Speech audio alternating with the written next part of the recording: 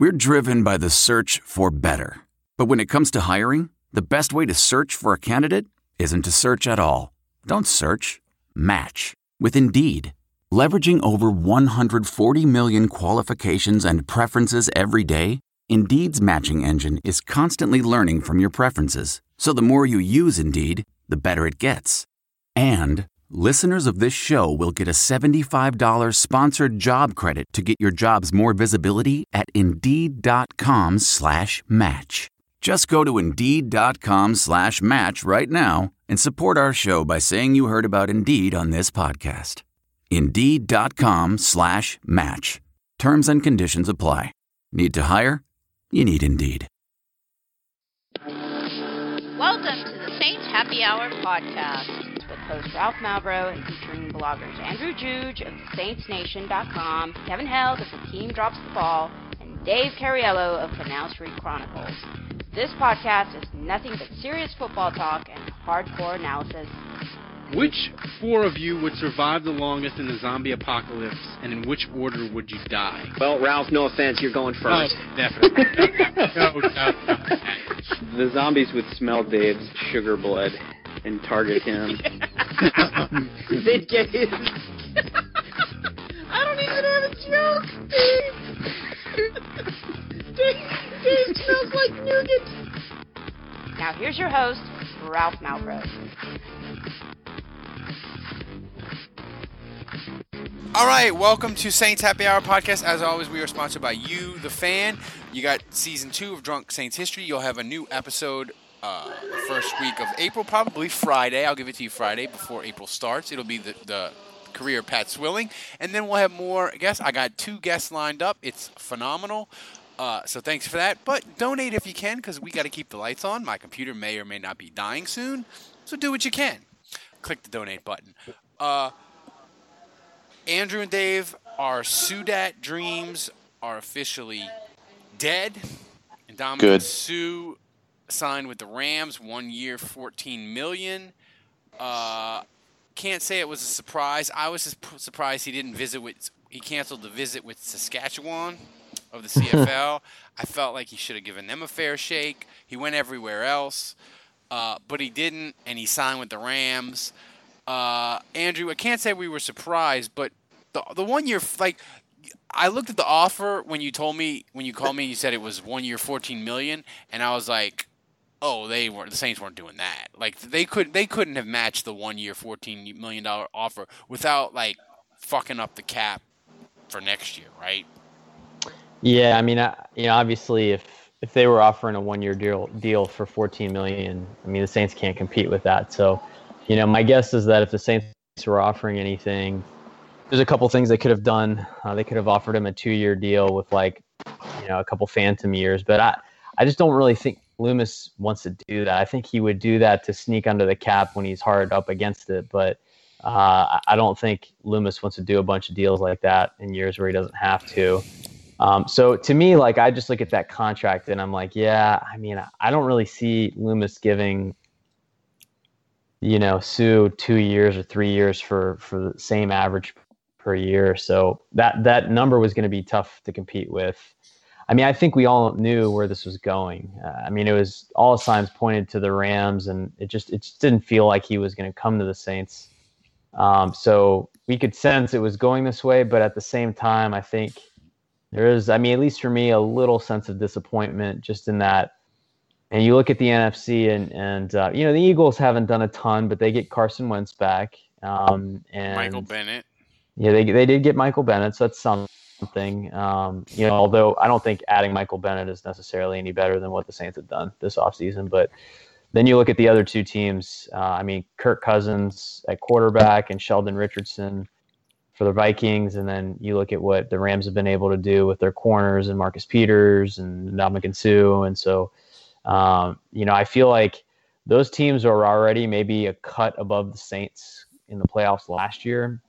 And now going into the season, I feel like they've done more to improve than the Saints to maybe separate themselves. So you still got to play the games, and every season's different, and you see how it goes. And there's still the draft, obviously, although the Saints have a lot less ammunition than they did a year ago. So I'd say this free agency period, like Sue and Jimmy Graham were kind of the two big names they were poking around with, and it's been a little disappointing. If I'm being honest. Here's the thing: like last year, all the things that they wanted to do that they couldn't get done, and it just like worked out in their favor. Like they didn't get Malcolm Butler, but they ended up with Lattimore. They couldn't get Zietler done, but they got Warford. Like a bunch of things. Like they couldn't get Warford goes in the Pro Bowl, right? Yeah, they couldn't get Reuben Foster, but they got Ramczyk. Like it all worked out in their favor. I feel like Dave, like these almost misses this year are going to come back to bite them. Like not because it just like that's how it goes. It goes in cycles, right? But you apparently they missed out on Sue. You're not too broken up about it. No, I mean. It's been a boring free agency period. If you're a Saints fan, they're not making any big splashes. Yay, fiscal responsibility. But yeah, exactly. Fucking boring, though. And well, hey, I'm sorry, buddy. I'm sorry.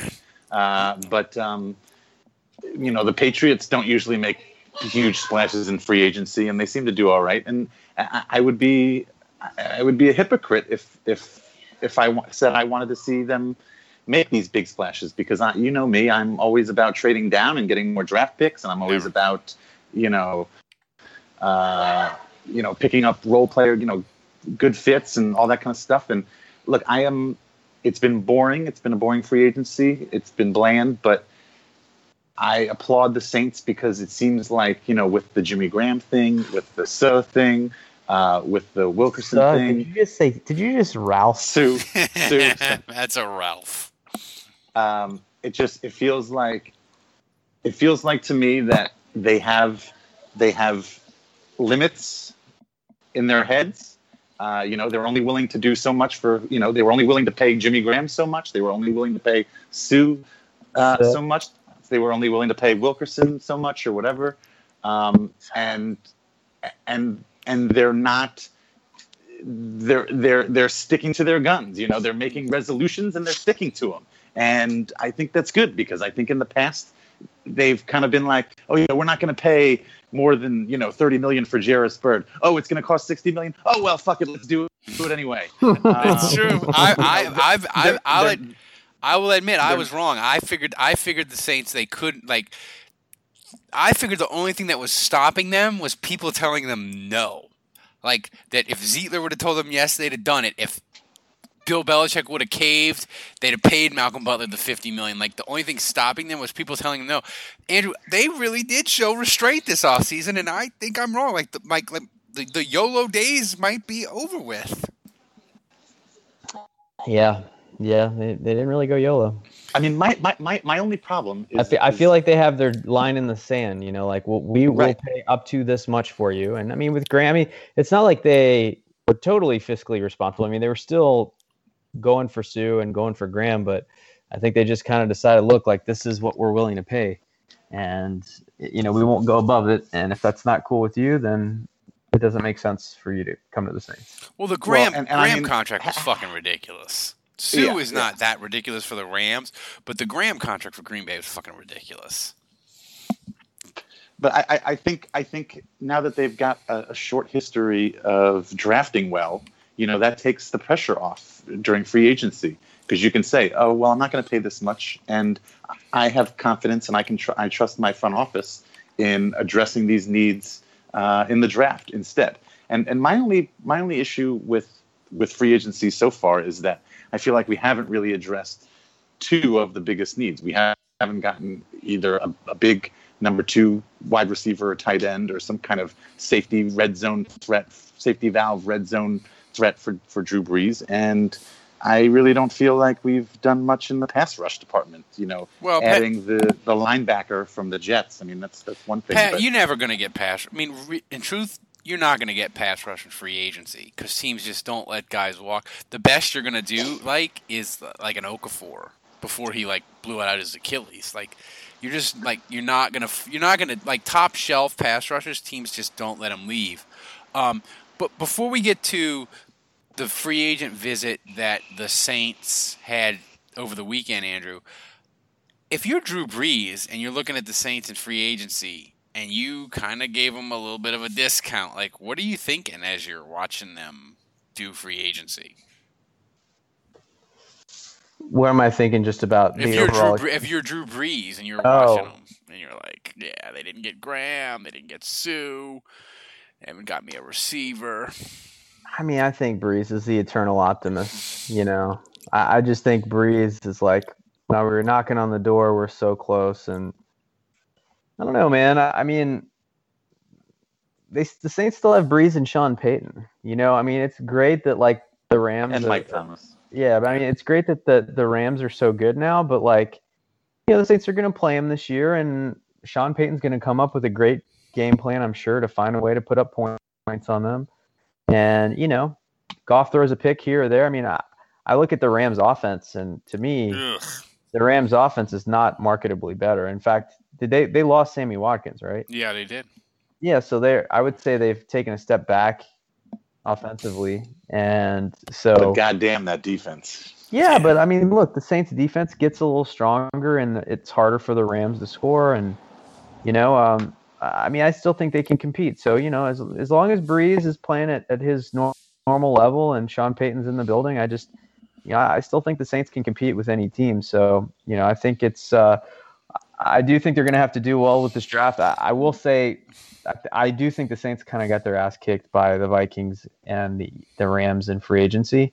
So they're going to have to make up for that in the draft. And I do think, whether it's getting a tight end in the first round that makes a major difference offensively, or, getting a pass rusher that, can get them 6 sacks this year, they're going to have to do something in the draft to move the needle.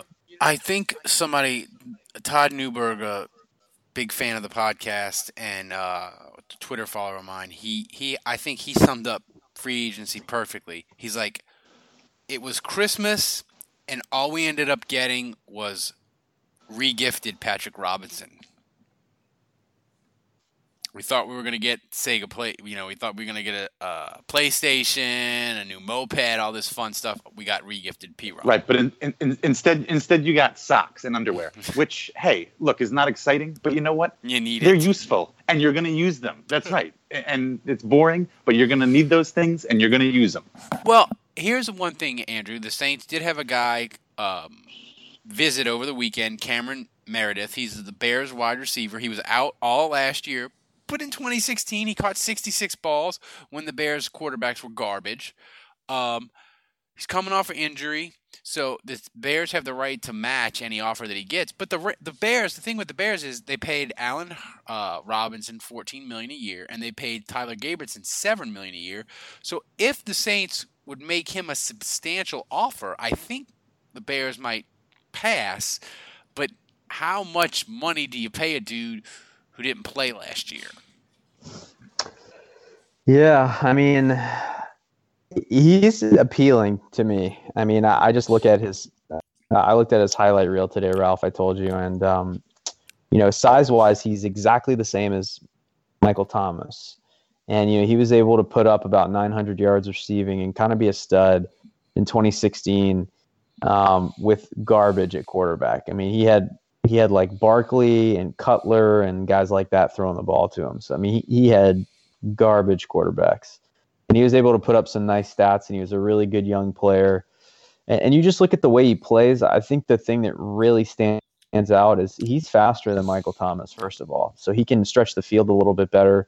And he has a similar ability to Thomas after the catch. And he has a similar size. So, like, he runs good routes. He has good hands. So, like, on third down, that's really going to help. But, when they run those tunnel screens, or if they can get him to beat a guy in the slot, like he's a guy like Thomas who breaks one tackle and he's going 8 to 15 yards. And so, Breeze is such a high percentage passer and quarterback that, you break 1 or 2 tackles and those little 6-yard passes become 15, 20-yard gains. It's like, he's the type of player that I think fits this offense really well, and it would be nice.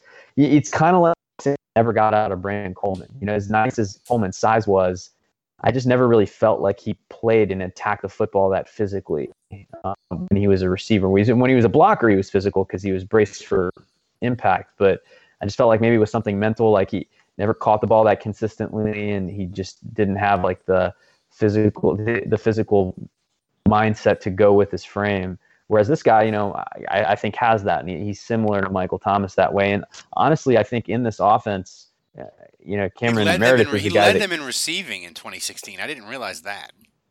Yards catches. He's a guy that could become a star like Michael Thomas in the right offense. I think the one thing I would say, I'm kind of marginalizing Michael Thomas here. I think Thomas, the one thing that stands out with him, obviously, that I think is off the charts freakish is just his ability to attack the ball. He just freakish hands and just his ability to withstand contact and just have such strong hands. I mean, I would, that's elite in the NFL. Like I would put him up against almost anyone as far as that's concerned. But anyway, I mean, it all depends on how he's doing with this injury, and that's kind of impossible to know. But he's 25, and before the injury, there's no doubt that he was a stud.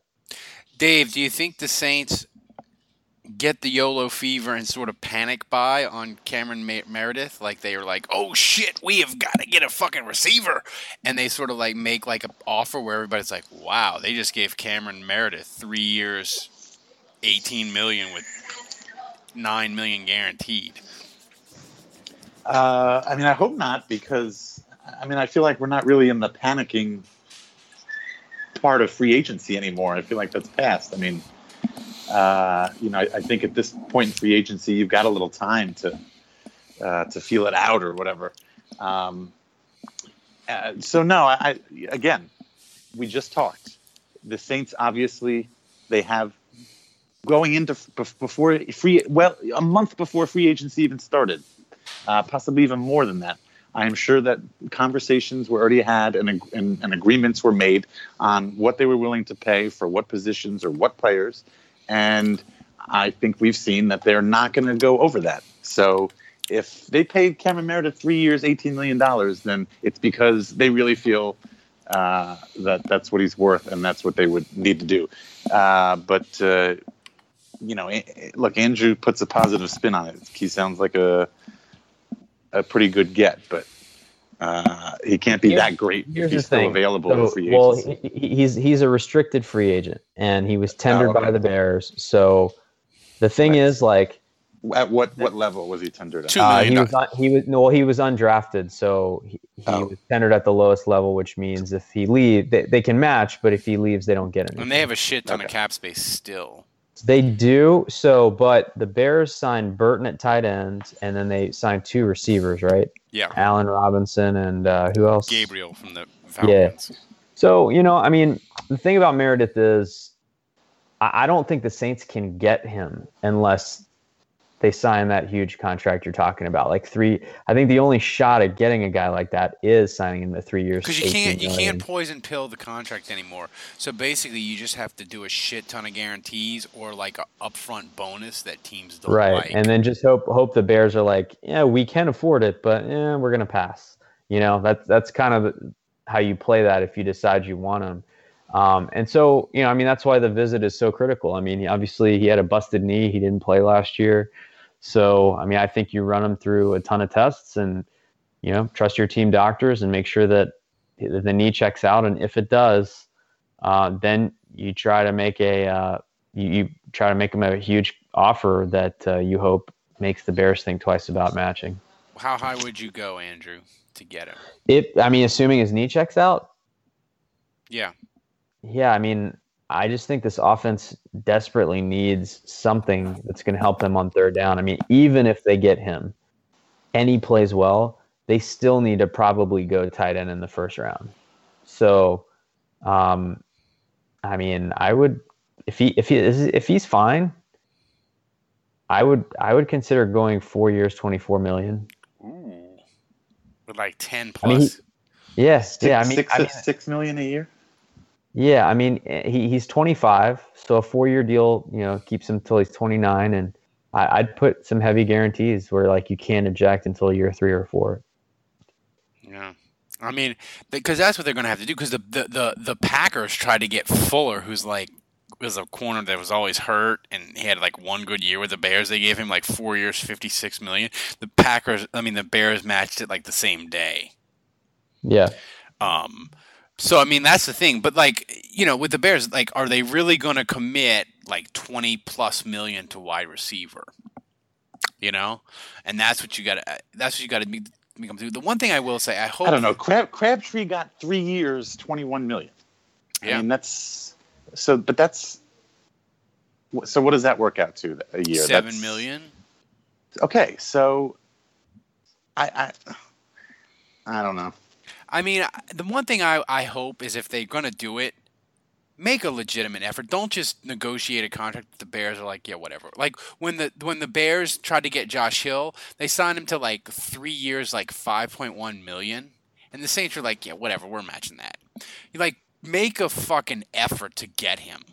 Like if you're gonna do it big and try to get him. Don't just do a contract that's like that's easy for the Bears to match. And fuck over Ryan Pace because he's a dick. And I don't like him. He stole Stinton last year or 2 years ago when the Saints needed a guard. Didn't he steal a kicker or something from the Saints? He did a bunch of things I don't like. Am I misremembering that? Who? The Bears, when the Saints needed a guard in 2016, they signed Josh Stinton. And then they do something with a kicker that the Saints I forgot. What Doesn't ring a bell. But anyway, I don't like Ryan. No, they took Connor Barth right after we cut him, right? Oh yeah. So that's it. So I guess Odell Beckham is reportedly on the trading block. The Rams are sniffing around him. Of course, the Rams are sniffing around everybody. Because the Rams need to win to fill their stadium. Like the Rams, 5 years of 10-6. Any other NFL city would be like, yeah, we'll be good for 5 years, and we'll maybe win a Super Bowl, maybe go deep. Like the Rams need to win fucking now to fill that stadium, to get excitement, so that when they get to the new stadium, people give a shit. So they have to win fucking now. They don't want to like stretch their window out long term. They want to win now. But not. Do you think the Saints will go yellow? Because I don't think they're going Odell Beckham because they can't pay Beckham and Michael Thomas. But Andrew, if you were running the Saints and you knew that Drew Brees was 39 and the Giants called you and you could work out an offer where you could get Beckham and keep your first-round pick or finagle some sort of trade that was acceptable, would you go YOLO and bring Odell Beckham home because he's from NOLA? I stay away from Odell Beckham, and this is, I mean, listen, this is the homer and me talking. I was all in on Jarvis Landry, so, but to me, it's all about fit. And, again, these guys that you have to trade for, it's kind of like Butler, right? It's like these guys you have to trade for that are in the final year of their deal.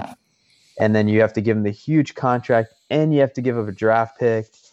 And he's coming off a major knee injury, and there's some off-the-field issues and locker room problems.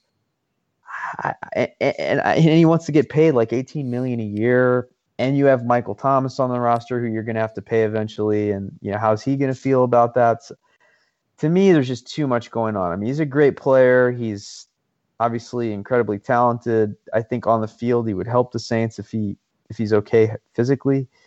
But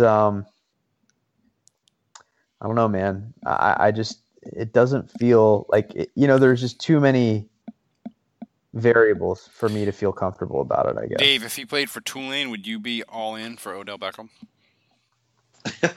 I'm all in for anybody that played at Tulane. Let's get Ryan Grant. That makes way more sense. Did Ryan Grant already sign? He signed with the Colts for like $10 million less. Poor guy. I know. Sprained ankle cost him like $10 million. But no. But to be honest with you, even though he did go to LSU, I would be all in on him just because he's like an uptown kid. I mean, he went to Newman. he went to grade school, St. Andrew's Episcopal, like on Carrollton Avenue, which I pass every day. So I'd be down with that. Yeah, I mean. But Andrew's right though. I mean, he's not a good fit. I don't think it. Yeah, I mean. You can't pay receiver $30+ million, But do either of you think he'll get moved? I do. Yeah. I mean, it's considering what this whole thing came the day after the Giants owner said that basically said everybody is expendable, nobody is safe. Yeah. Right? Didn't he? What were his exact words? We're not. I don't know what his words were. We're not looking to move him, but he's got to start acting a certain way. No, but then, well, yeah. So, Andrew, do you think he'll get moved? I don't know, man. 50-50. I just don't think the Giants will end up getting enough to justify it. Yeah, they're not going to get. I mean, I saw trade projections today what they could get. I don't think they'll get what the Saints got for Brandon Cooks, and it's not because Brandon Cooks is better. It's because New England, when they traded for Brandon Cooks and gave the Saints a first and a third and got back a fourth, they got 2 years of Brandon Cooks on the cheap. If you trade for Beckham, you only get 1 year, and you got to pay him now. Well, he's refusing to play though, right? He says he will, but we'll see if that, but. I just can't believe that he feels he can get away with that. Well, after an injury. He can not play. If they don't pay him, he could come in after 6 weeks and still get a year free, and then he'd be a free agent. So he could play for 10. As long as you play for 10 weeks, you could. He would qualify to be a unrestricted free agent in 2019. So he could do that. I mean, but then again, they could tag him, I guess. Yeah. But I don't think he's going to get moved because I don't think a team's going to give what the Giants think. I mean, unless the Rams went fucking crazy and they don't have Watkins, so they could theoretically trade for him and pay him a shit ton of money. So I mean that. But even the Rams, I don't think the Rams would give up more than a 1. So it would be almost equal what the Saints got for Cooks. Maybe even a little less. So before we get to Twitter questions, which we have quite a few, they had an interesting story. The Saints made the New York Times this week, Dave, with a cheerleader suing them, and it's getting kind of messy.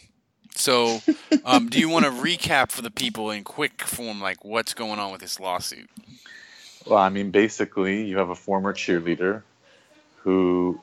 She initially got in trouble with the Saints organization because she posted a picture of herself in a Saints, a one-piece bathing suit, not even a bikini, but a one-piece bathing suit on Instagram. And then she also, there was something else that she did too, but she was at a party where there was a player was in attendance or multiple players were in attendance. And so they basically fired her and let her go because of that. And she's basically suing because she thinks that the rules that the Saints have, these are written rules that I'm assuming you get and you sign off to before you take the job of being a cheerleader. But yeah, I don't think her case sounds very strong. Yeah, but still, yeah, right. But they still. I mean, no surprise the Times would run it, and in the court of public opinion, maybe the Saints pay her off to make it go away. But yeah, you can make a good argument that she doesn't have a case, but you could also argue that the rules are pretty antiquated, and in this day and age, there's a lot of social injustice, and everybody is finding a cause. And this I could easily kind see of draconian. It is. It reads like a 1950s like Good Housekeeping article. If you can't follow a Saints player, any of the players on social media, they can't follow. If they follow you, you have to block them. You can't pursue a Saints player. You can't talk to them during the game, obviously. But if you are at a restaurant and a Saints player walks in, apparently you just need to get up from your meal and leave. I wonder if you could be like, waiter, I need a couple doggy bags. I know you just brought it. I need a couple doggy bags, and you need to pack up this delicious Olive Garden meal. Just seems like an absurd rule to me. It's absolutely absurd. And then I think the crux of her argument, though, is that the players are not held to the same standard. Are not held to any of these rules. I don't understand. So let's say you're a cheerleader and you're sitting in a restaurant and I'm a player and I walk in. I guess by the rule, the cheerleader has to say, "Oh, I'm going to have to tell them, oh, I'm leaving now," and then it would be upon the player to say, "No, you can stay," because I'll allow it. I, It's I don't. weird. I don't know. It's crazy. It's straight out of 1950s Good Housekeeping or whatever. So that's news. And the interesting thing with that, and not just with the Saints, but I was very surprised that like all this Me Too and sexual like it went to they found out that the Mavericks were terrible. I'm surprised that a lot of sports teams haven't had these issues. I know Jerry Richardson had the issues, and he's gonna have to sell the team. But I'll be very Jerry Jones had those pics with him shoving his crotch and. I'll be very surprised if in like the next year, like national papers like the New York Times and the Washington Post don't go sniffing around NFL teams looking for it. So I would think the Saints will want this to go away. Like they're like, you don't want this in the headlines. You don't want this going to court. Sometimes you just gotta suck it up and make things go away, but we'll see. But that was an interesting news story. Well, now that the Saints have a female owner, maybe she's going to say, you know what, we do need to do something about this. Maybe. We're treating these ladies unfairly. Yeah, maybe they'll change. Gail will change the rules. And she was at the owners' meeting today, and you know what? I listened to her, and I gotta say, she did great. I have to say, you never know, but I've said all along, I think that Gail Benson. The thing is, I think she means it when she says she's not going to sell, because here's the thing. She's very connected to New Orleans upper, whatever you want to call it, like the social scene, the upper crust, the well-to-do. Angela Hill is like her best friend, right? So she cares deeply about Tom Benson's legacy and her legacy. She ain't selling those teams. Where's she going to go? She's going to sell it to freaking, she's going to sell the Pelicans to Seattle and move to Seattle? No, she's not. Now, she doesn't have any kids, so you don't know how it's going to go, and she's 70, so you want her to live a long time. But I watched it too, Andrew. I found her very well, and I found it believable. Maybe in 5 years, it'll all be a sucker, and we'll be like, I can't believe we bought it. But I believed her today when she says she's not selling, and she's here for forever, Yeah, and she said everything that I hoped that she would say. I think she was a good representation of the organization, and I just think she's handled everything this whole week really well. I think if there was one thing that you were to ask me, how do I want this to go? I would say that I don't necessarily trust that she has the experience to manage this the way it needs to be, so that I would want her to put her trust in the hands of Mickey Loomis and Dennis Lauscha and Bensel, and let them run the organization and kind of not meddle unless she feels like she has to. And she said exactly that.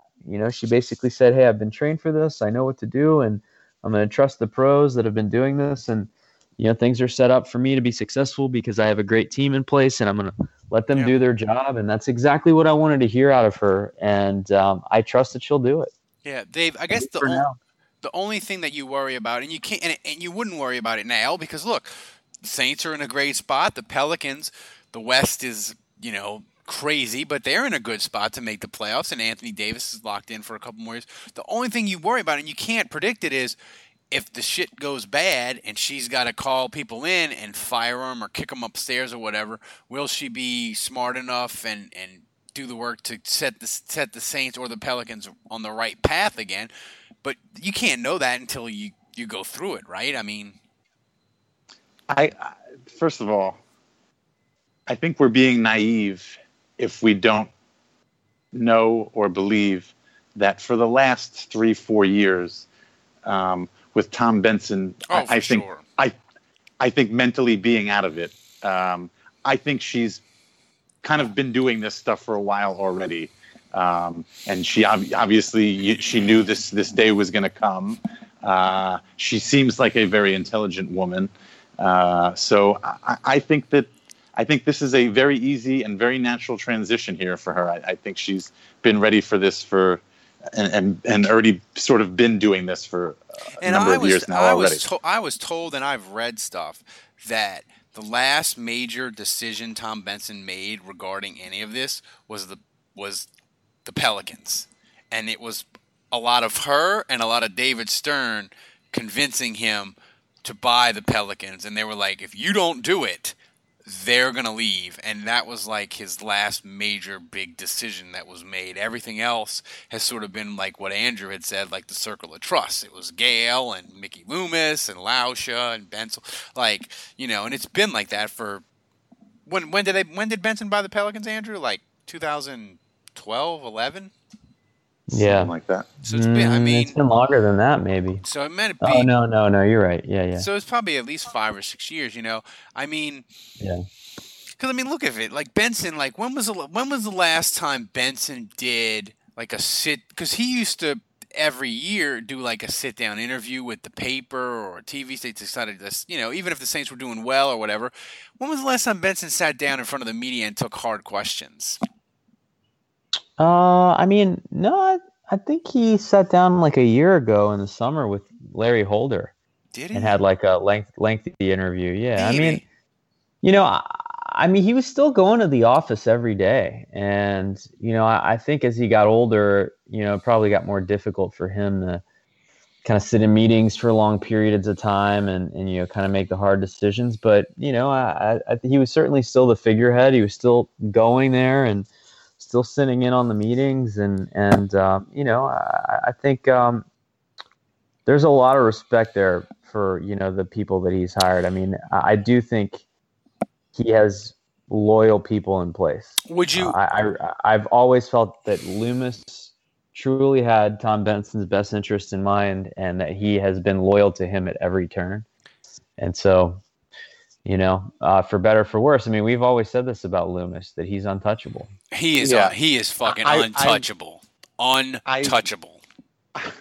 I missed last week's podcast, and I wanted to talk about that because I had texted you guys about it. You know, the fact that these three guys are named in Benson's will and put in given fairly important roles and responsibilities as executors, yeah. Obviously, it says a lot. And I don't have a problem with Lauscha or Bensel. I mean, they're behind-the-scenes guys. They don't necessarily affect the on-field product. Now, Mickey Loomis, being general manager, he has a bigly effect on the on-field product. And obviously now, him being listed in this damn will, obviously it shows you the relationship that he has with the Benson family. So it's obvious that he's not going anywhere. So my concern that I brought to you guys last week when this happened is like that means that, you know, Mickey Loomis is untouchable. So what happens if he puts together 3 terrible years of running this team? The Saints could go winless for 5 straight years. Loomis would still have a job. Exactly, because of his relationship with the ownership. And I mean, fortunately, Ralph kind of talked me down from the ledge, and he said, you know what they would probably do is they would probably, quote unquote, demote him upstairs. Upward. Yeah, that's what the Bears Right. did. The Bears, when George Halas died, his daughter got the team, and the daughter's husband, Ed McCaskey, was like in charge of it. And they were so fucking bad that they were like, look, dude, we're going to make you like chairman of the board, but you're not running the day-to-day anymore. And they can't fire him because he's family, right? So I don't think they would do that. Exactly. Like I think they would be like, Mickey, you need to go upstairs and you can be in charge. You can oversee both and you can help us hire a general manager or whatever. But like, it's been 4 shitty years, and You can be the Duke, the kick-ass Duke. yeah, I mean, so it isn't bad. But the thing is, Mickey Loomis will always kind of be around and always kind of have a say in it as long as he wants, and we just have to like come to terms with that, you know. Sort of like other teams with like, not that Mickey Loomis, not that he owns the team like Jerry Jones, but he's gonna kind of be just around, and you just have to make your peace with it. But my final question on this before we get to people's Twitter questions is there anybody else that you would rather own the team than Gail Benson? And I honestly, at this moment, I can't think of a scenario that's better than her owning both of the Pelicans and the Saints at the moment right now.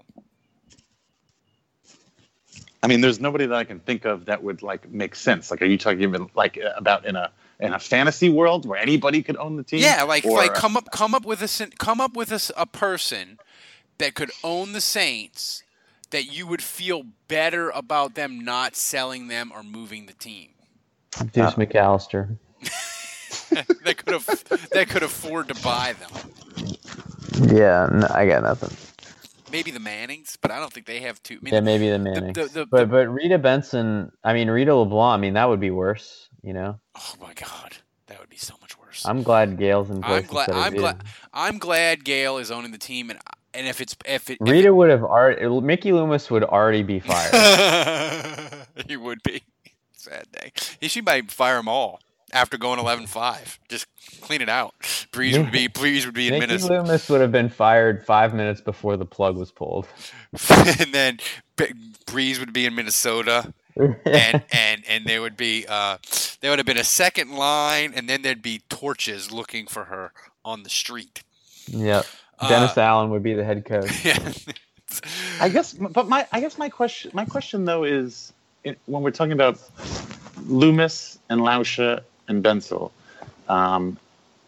why is there that relationship between those three guys and Benson and Gail, Tom and Gail? I mean, what is it about those three? What have they done over these years that would elevate them to that stature? I mean, because Lauscha's been. I mean, has there ever been? Super Bowl, really, has there ever been any franchise where an owner has died and put their and done this before and put them in the? I don't think so. That's a great question, Dave. I can't think of it. The only thing I can say is Benson's. Lauscha ran the books, and the Saints made a crap ton of money for Benson, so that why Benson would be loyal to him. They built a Super Bowl. They built a Super Bowl team, yeah. And also too, his family life was complicated, man. He lost 2 wives, he lost 2 of his kids. He's estranged from the third one. I mean, and the thing is, Benson's kids, even when they were alive, like they just weren't interested in it. For whatever reason, they were like. It seems crazy to us, like your dad owns the Saints, and you were like, I don't want to do it, but that's how it was. So it was just this weird dynamic, and this is how it ended up. But Dave, that's a great point. I mean, I can't think of a team where like employees sort of like get elevated to like untouchable status after the owner dies. Like you'd think it would be like the flip side of like where the Carolina, where like their owner's going to sell, and I guarantee you within like 2 years, Rivera and the general manager are going to be gonzo. Because the new owner's going to come in, he's going to want to hire his own people, and yada yada yada, right? So, I mean, it's really crazy. I would love a hardcore listener to like tweet us and like find a situation that is what's happened with the Saints, another NFL team, or even another sports team, because I'm having a hard time thinking of one. Andrew, can you think of any at all? No. No. I mean, I'm trying to think. Nope. I just. So. I mean, why not? Like he was very. Benson was very religious. I mean, why not like Archbishop Amond or whatever? Somebody like that. I don't know. Yeah, I mean, maybe because he's older. I don't know. He wants somebody younger. Mickey, we said it last week. Mickey Loomis going from the cap guy that Randy Mueller brought in. The bean counter. The bean counter guy that Randy Mueller brought with him from Seattle to do contracts. From that in 2000 to untouchable status 18 years later is crazy. I know, and Loomis, and that he's the weirdest one. Like Lauscha, I kind of get that because being an executive of will, you're talking about making financial decisions, and Lauscha is a CPA. Lauscha was his right hand man. I mean that I get. Bensel, I know he's VP of communications. He may have other duties that he does that we don't know about that made him important to Benson, but Loomis, that I don't get. It's amazing.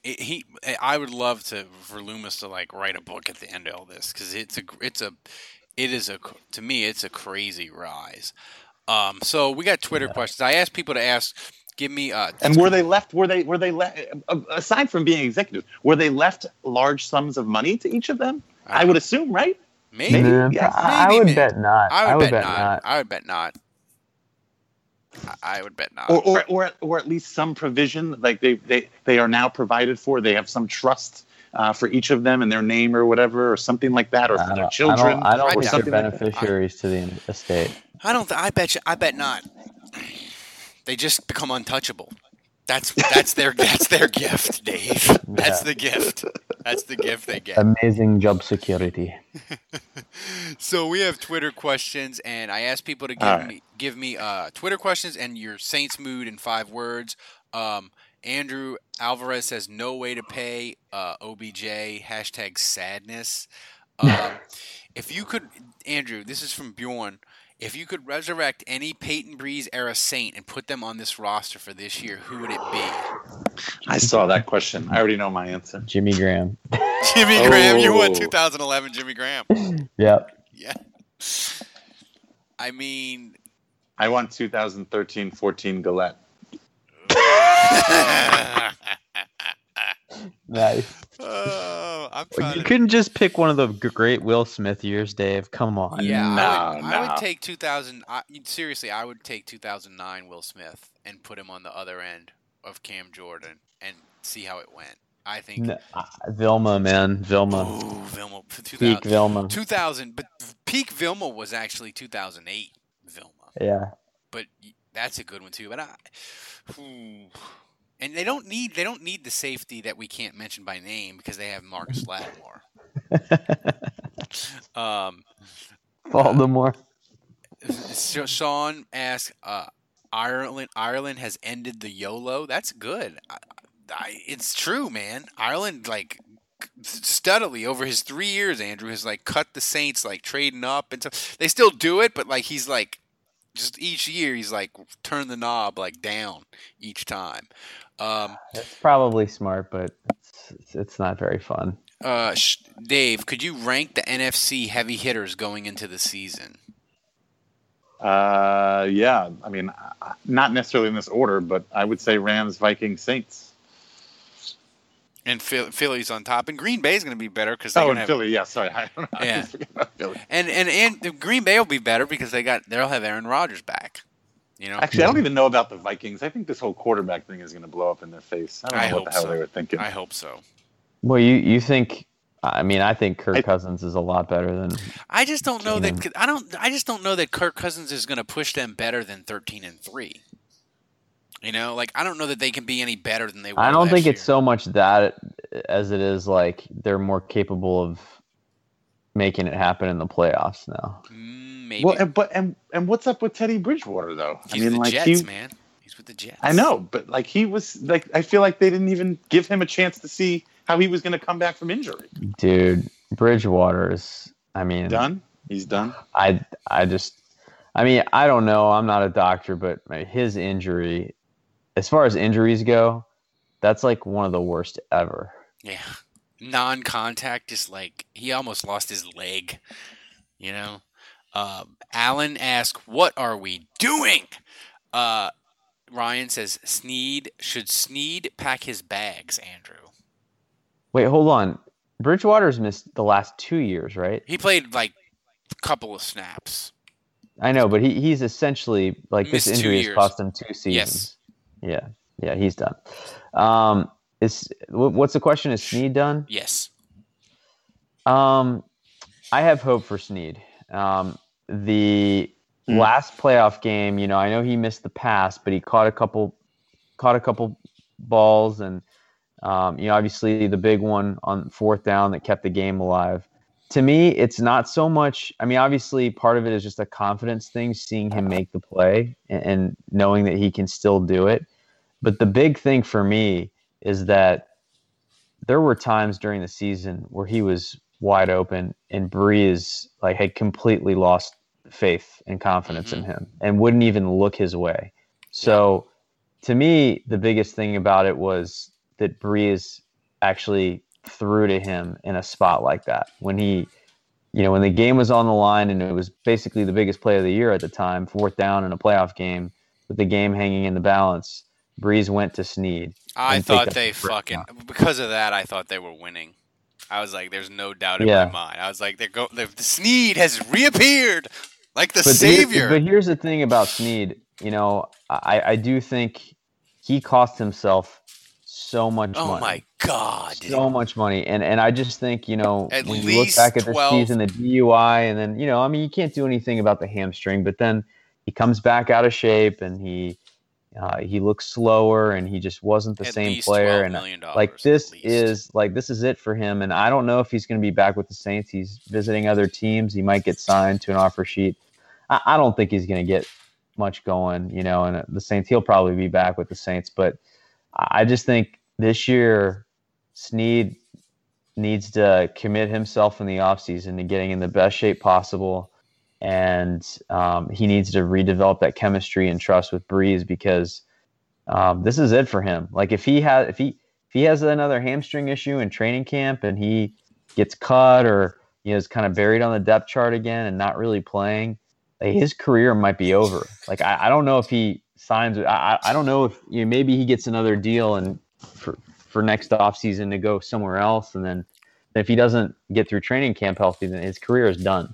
So if he wants to get a big contract next offseason, and kind of reassert himself as a player in the league, like this is a huge year for Snead, and I just think he's got to have the best of off seasons. No room for mistakes, but I hope he'll be serious about it. I think the way this year went for him is a huge clue in to motivate himself and recommit himself. Yeah.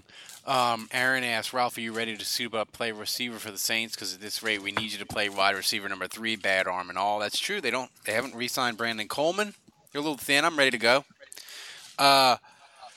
So Christian says, on to the next one. Aaron says 5 words: shit, shit, shit, shit, shit. That was 7. That was 7. This is an interesting question, Dave, from Saints Europe. Who are the Saints trading for? You can't let me believe they are going into the season with $9 million in cap space. I don't know if they're trading for anybody, but I think they might have one more signing left in them. I can't believe Kobe Fleener's still on the team. And I'll tell you this: the Saints, they haven't in the last couple of years, but Loomis has a history of not being afraid to trade for veterans on draft day. And the Saints have 2 5th-round picks, so that's the kind of picks that veterans usually get, those like 3rd, 4th, 5th-round picks. I could see the Saints going out and getting a veteran receiver or a veteran tight end that we're not thinking of the name right now, and we'll be like, wow, the Saints got that guy on draft day? That's interesting. So I wouldn't rule it out, especially wide receivers, because the Saints really, they have a history and they believe that they can resuscitate dudes that are dead, like David Patton and Billy Miller. So they have a history of between the rumor about Decker and Jarvis Landry, they were interested in Jimmy Graham, and now Cameron Meredith. They're obviously getting pretty desperate.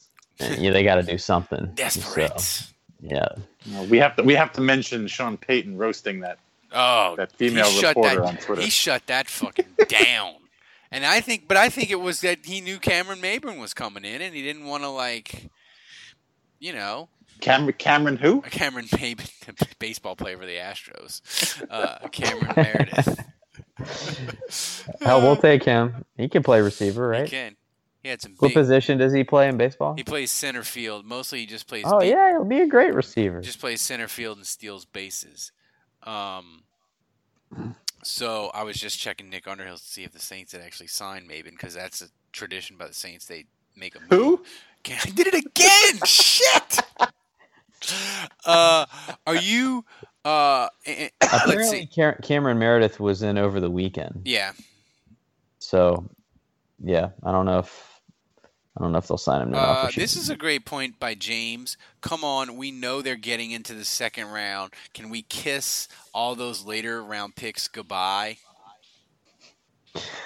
Yeah, pretty much. I told Ralph, I may have said this on the podcast. Sometimes I can't remember our phone conversations versus podcasts, but I told Ralph, there's no way in hell the Saints have their second round pick next year. They're going to pack it. There's Next just round's no number way. 2. Next round's There is no way they are sitting from 27th overall To in the 91. first round to 27th overall. I'll do you one and better. Third. I don't think There's they're. just no way they're going to sit that long. I don't think they're going to have their 2019 second, and I don't think they're going to have their 2018 fourth. I think they're going to package the 2 and the 4 and get into the second and keep the third from this year. So they'll end up with 3 picks in the top 100. I mean, I think if you were betting in Vegas, like the odds of them having a second round pick in 2019 is off the board. And here's the thing, like if the Saints, Dave, if they want whatever, like let's say it's the second round and they're like, let's say they pick a linebacker or whatever in the first round because the grade's so good, and they have and in the second round they're at like pick 40 and they have like a first round grade on a tight end, and Jeff Ireland said, this is the tight end that's got the best grade that I've graded the best, and this is the tight end we need to fix the third down situation offense. They're not going to go against the guy who's been fucking smoking hot picking draft picks, So if he says go get the tight end, they're going to fucking do it. He's like a dude that's throwing the hot dice at the craps table. I'm just like Very, very likely. Like seriously, like if Jeff Ireland tells him, not that he would fall, but who's the guy that you like? Hayden Hurst, Andrew. Yeah. Like say the Saints don't pick him at 27 and he's there at 45, and the Saints have a first round grade on him, and they're like, let's go fucking get him, and Ireland's like, he's the guy. Are they going to be like, no, Jeff, no, we're going to wait because your grades are shit. They're gonna the only thing about your argument that is shitty, Ralph, is that they would wait until 45. Yeah, they're fucking pulling the trigger at 37. So true. So true. So that about wraps it up. I mean, so I guess my final question to either of you, Cameron Meredith next week. I can't believe he just said it right. I can't either. Is he a Saint? Are we waiting to see if the Bears match, or is he not signed by the Saints? Andrew, which one is it? I don't think they're going to sign him. I mean, they're going to have to give him a lot of money to pry him away, and I just think unless his knee just looks awesome, which, with an injury like that, it probably doesn't, I think they're going to be careful about that. So I would guess no. Dave? Won't happen next week. Could happen, but won't happen next week.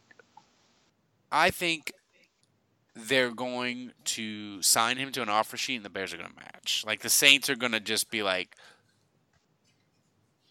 sign him and be like, we want you, but we're not going to commit huge money to you. We just want to see, like, if the Bears really want you back, you're going back. And I think they'll give him like, it'll be like 2 years, like $9 million or something. And the Bears, yeah, but if they're only going to give him that, like, he has visited other teams. Like, I mean, he could probably get a deal like that from someone else. Like, I think he's visited like 3 or 4 teams. Yeah, so. but none of them are as good at quarterback situation as the Saints. Like if you're him and you know that the Bears are going to match whatever you sign, right? Wouldn't you at least roll the dice with the best quarterback situation? Like if you got 2 years, $9 million from Baltimore and the Saints, like wouldn't you say I'll sign with the Saints? Because I think both. No, I don't think the quarterback situation matters at all. I think he is coming off of ACL, and whichever team. He's got to get the most money he can possibly get. So no one's giving him money because he's already taken 3 other visits. Well, yeah, I think he's true. So, I think he's hoping. I think he's hoping his physicals go well, and that teams may want to up the ante a little bit. So I think he's gonna. I think he's gonna sign with the Saints, and the Bears will match, and it'll be disappointing. But Hopefully not. So That would suck. yeah, And then we'll be stuck with Snead and Coleman again. And Tommy Lewis. Woo! Tommy Lee Lewis, baby. The Saints are a Michael Thomas stubbed toe from having the worst fucking receiving core in the National Football League, and you're a Michael Thomas hurt foot or something from Tommy Lee Lewis getting like 75 plays a game, which is fucking frightening. So that we'll try to. We don't want to end that bad. But it's cool because he's only like tier 2, right? Fucking disaster, man. I think SEC teams would have better receivers than the Saints if Michael Thomas got hurt. So on that cheery note, we'll end this great show. So for Dave, for Andrew, until next week, the bar is closed.